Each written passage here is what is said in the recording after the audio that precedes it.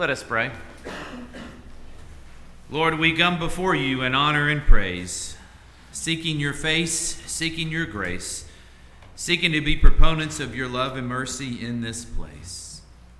Lord, come and center us upon you, the object of our devotion and our love, the hope of our grace and mercy ahead.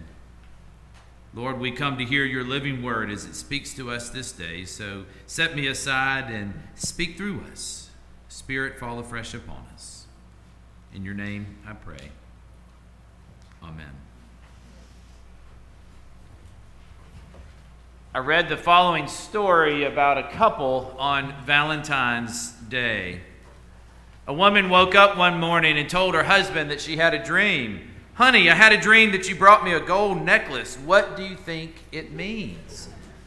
The husband said, "I don't know, but Valentine's Day is coming soon, then you'll know." A few nights later, she woke up again. She had another dream. This time she dreamed that her husband gave her a pearl necklace. And she asked him, "What do you think it means?" He says, "Well, honey, you'll find out on Valentine's Day." So Valentine's Day came. That morning she woke up and she had another dream. This time she dreamed that her husband had brought her a diamond necklace. And she asked him, "What do you think it means?" He says, "Be patient, you'll know tonight." That evening the husband came home with a package and the wife was delighted. She tore it open and inside was a book titled "The Meaning of Dreams."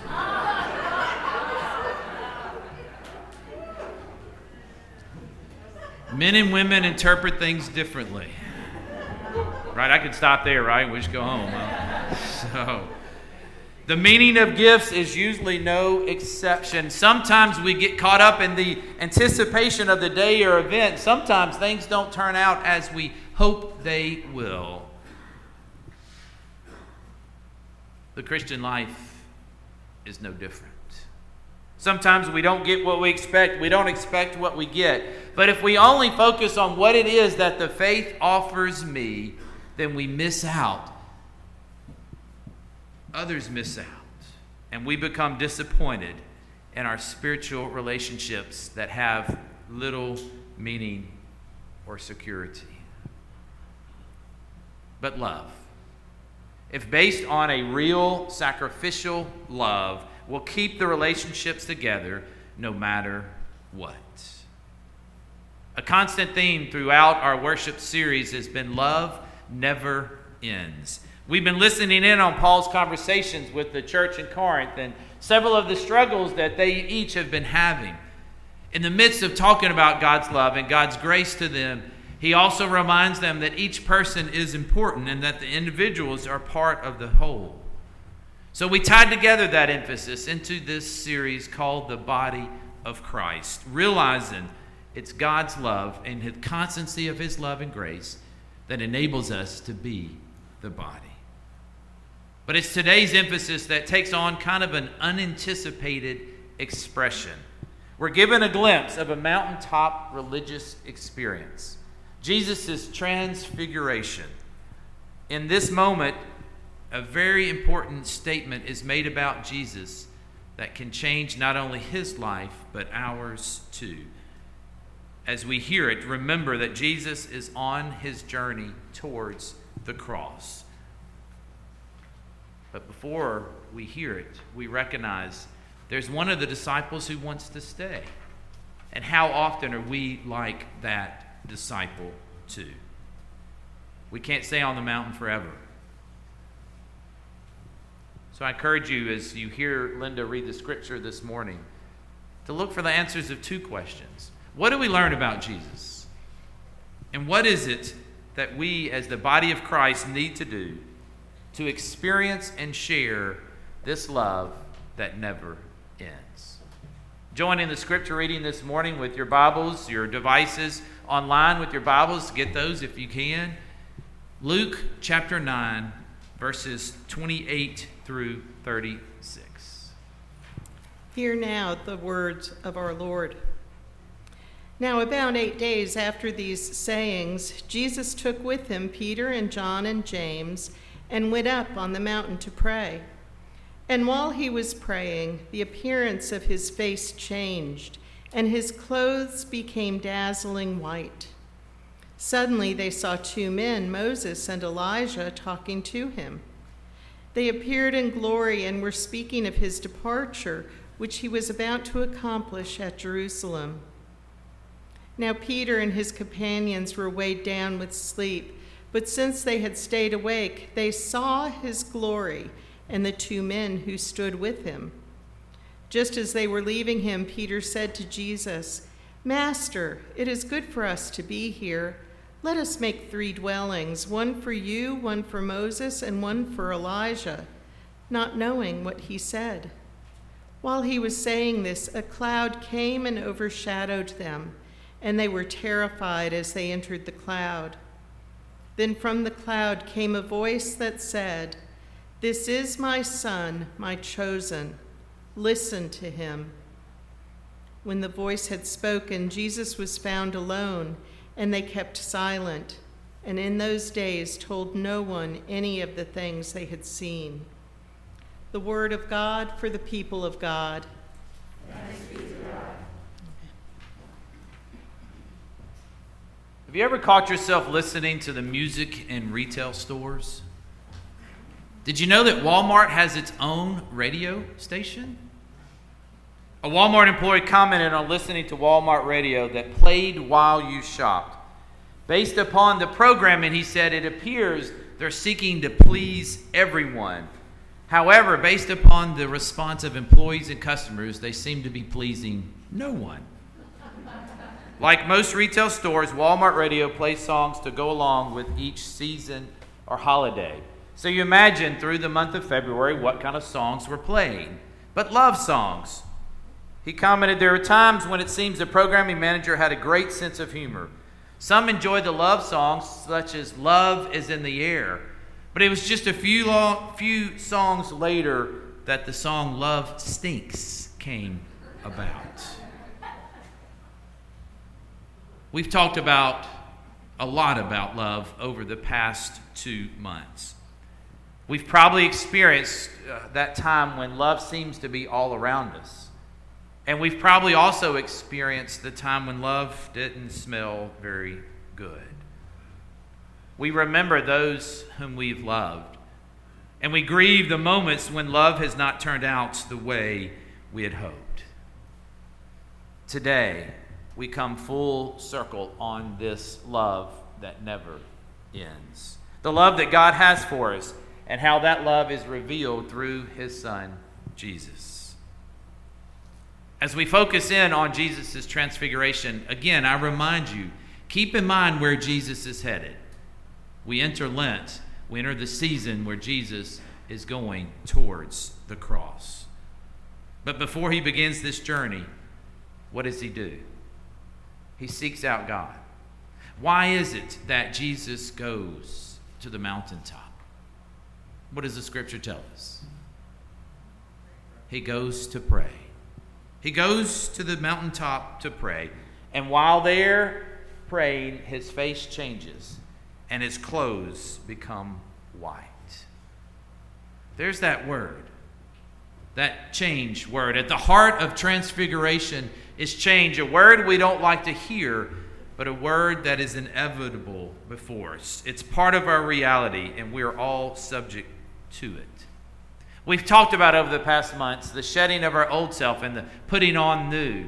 Last week I emphasized this is not only a physical reality, but this is also a spiritual reality for each of us. The appearance of Jesus' face changed. What the disciples had been seeing, they see something new, and something that they had not seen before, they see for the first time.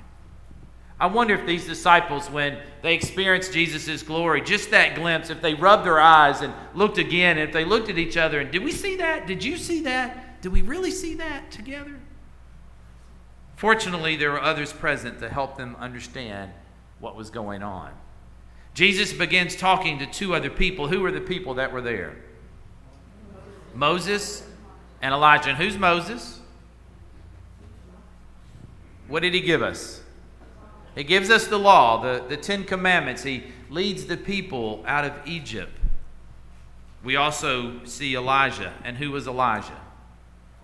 Probably one of the greatest prophets of all times. Two of the greatest representatives of the people of Israel seem to affirm the direction that Jesus is going. What Jesus is about to do is the culmination of what all the other people who have come before him have prepared us for. What Jesus is about to do is the culmination of all that the others who've come before have been preparing to do. It was not easy. But what's happening to James and John and Peter? What are they doing? They're observing, but they're starting to get sleepy. Nobody's getting sleepy, are they? Not yet. We coast along, we're indifferent, we're stubborn, we're sluggish, we're nonchalant about the faith. We're set in our ways and we can't imagine new ways to do something, to do ministry, even more ways that God is seeking to reveal himself to us. A potential change. Approach is hard. We want the easy way. We want the most benefit for the return. It's not all about what the faith does for me. It seems this morning that the message that Jesus shares, this experience of transfiguration, wakes the disciples up, literally. Not just their physical bodies, but I believe their minds and their spirits. They know who Jesus is talking to. It gets their attention. Change is in the air. Can you perhaps remember a time that you fell in love? You remember the first time that might have happened? It's like it woke you up. It's like life took on a new meaning and a new purpose. We see it differently. Poets write about this for years and years, and we want to stay there, but we can't. Have you ever had a religious mountaintop experience that's changed you? A moment in which God was so real, you almost felt like you could touch him and you could hear his voice. We want to stay there. We want to experience that. Why can't we? Moses and Elijah were in supporting roles this day. It wasn't about them. It was about the attention to the one, the Holy One, the very presence of God that they were drawing others to. Peter, today's text, wanted to build 3 dwellings. Some translate them booths. You got to love Peter, right? He always comes up with the most interesting responses, but if we're honest, I think we're a lot like Peter too. He wants to hang out on the mountain with Moses and Elijah and Jesus. Sounds great, right? We'd love to be there. We'd love to hang out. Now, the booth was a tent or a hut structure, and this is what the Israelites stayed in when they were leaving Egypt, and the Jews have a festival of booths to celebrate this significant moment. But it's in this moment that we learn about Peter.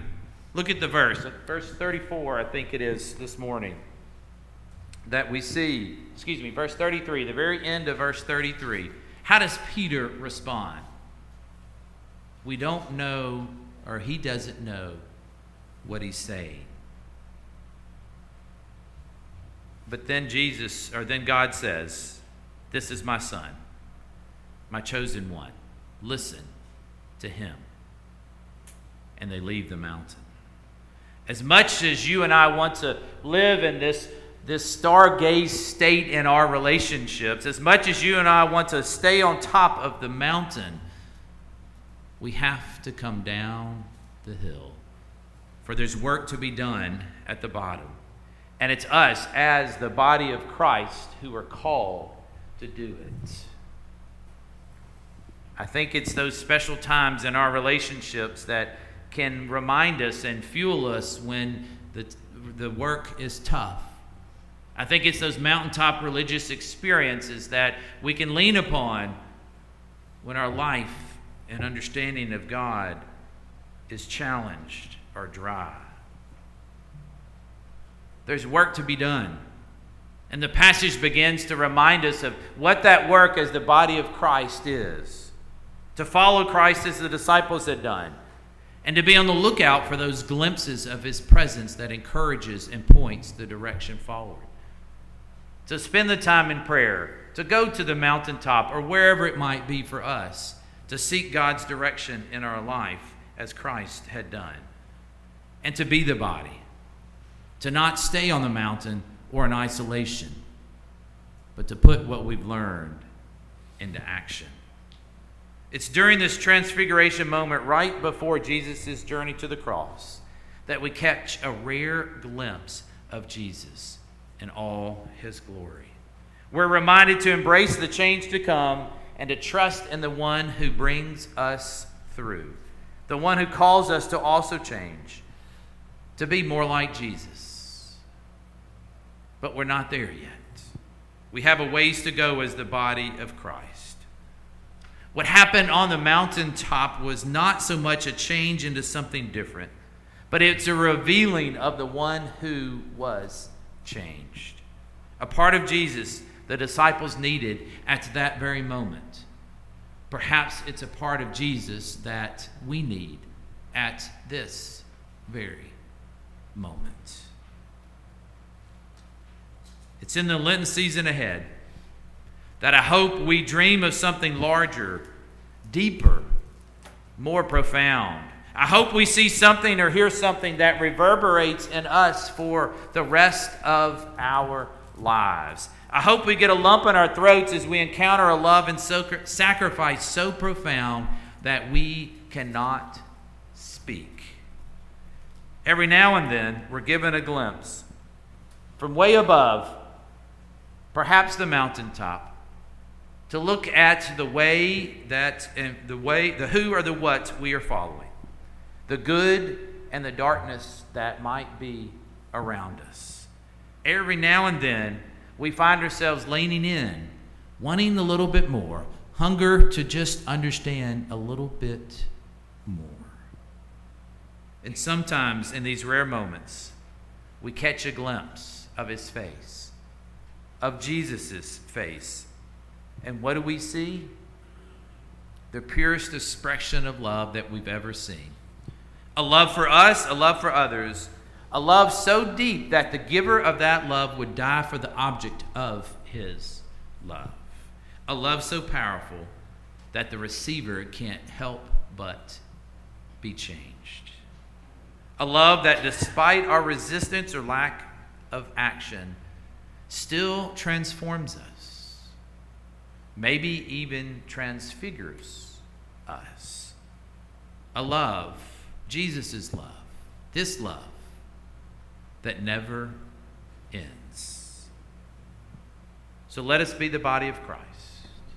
Let us be the body of Christ, and may it be this love in us that never ends.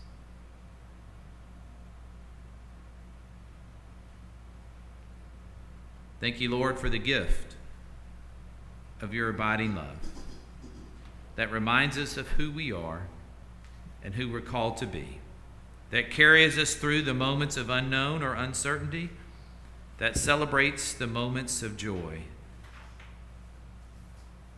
Lord, help us to take this love that never ends and share it with others. In your name we pray.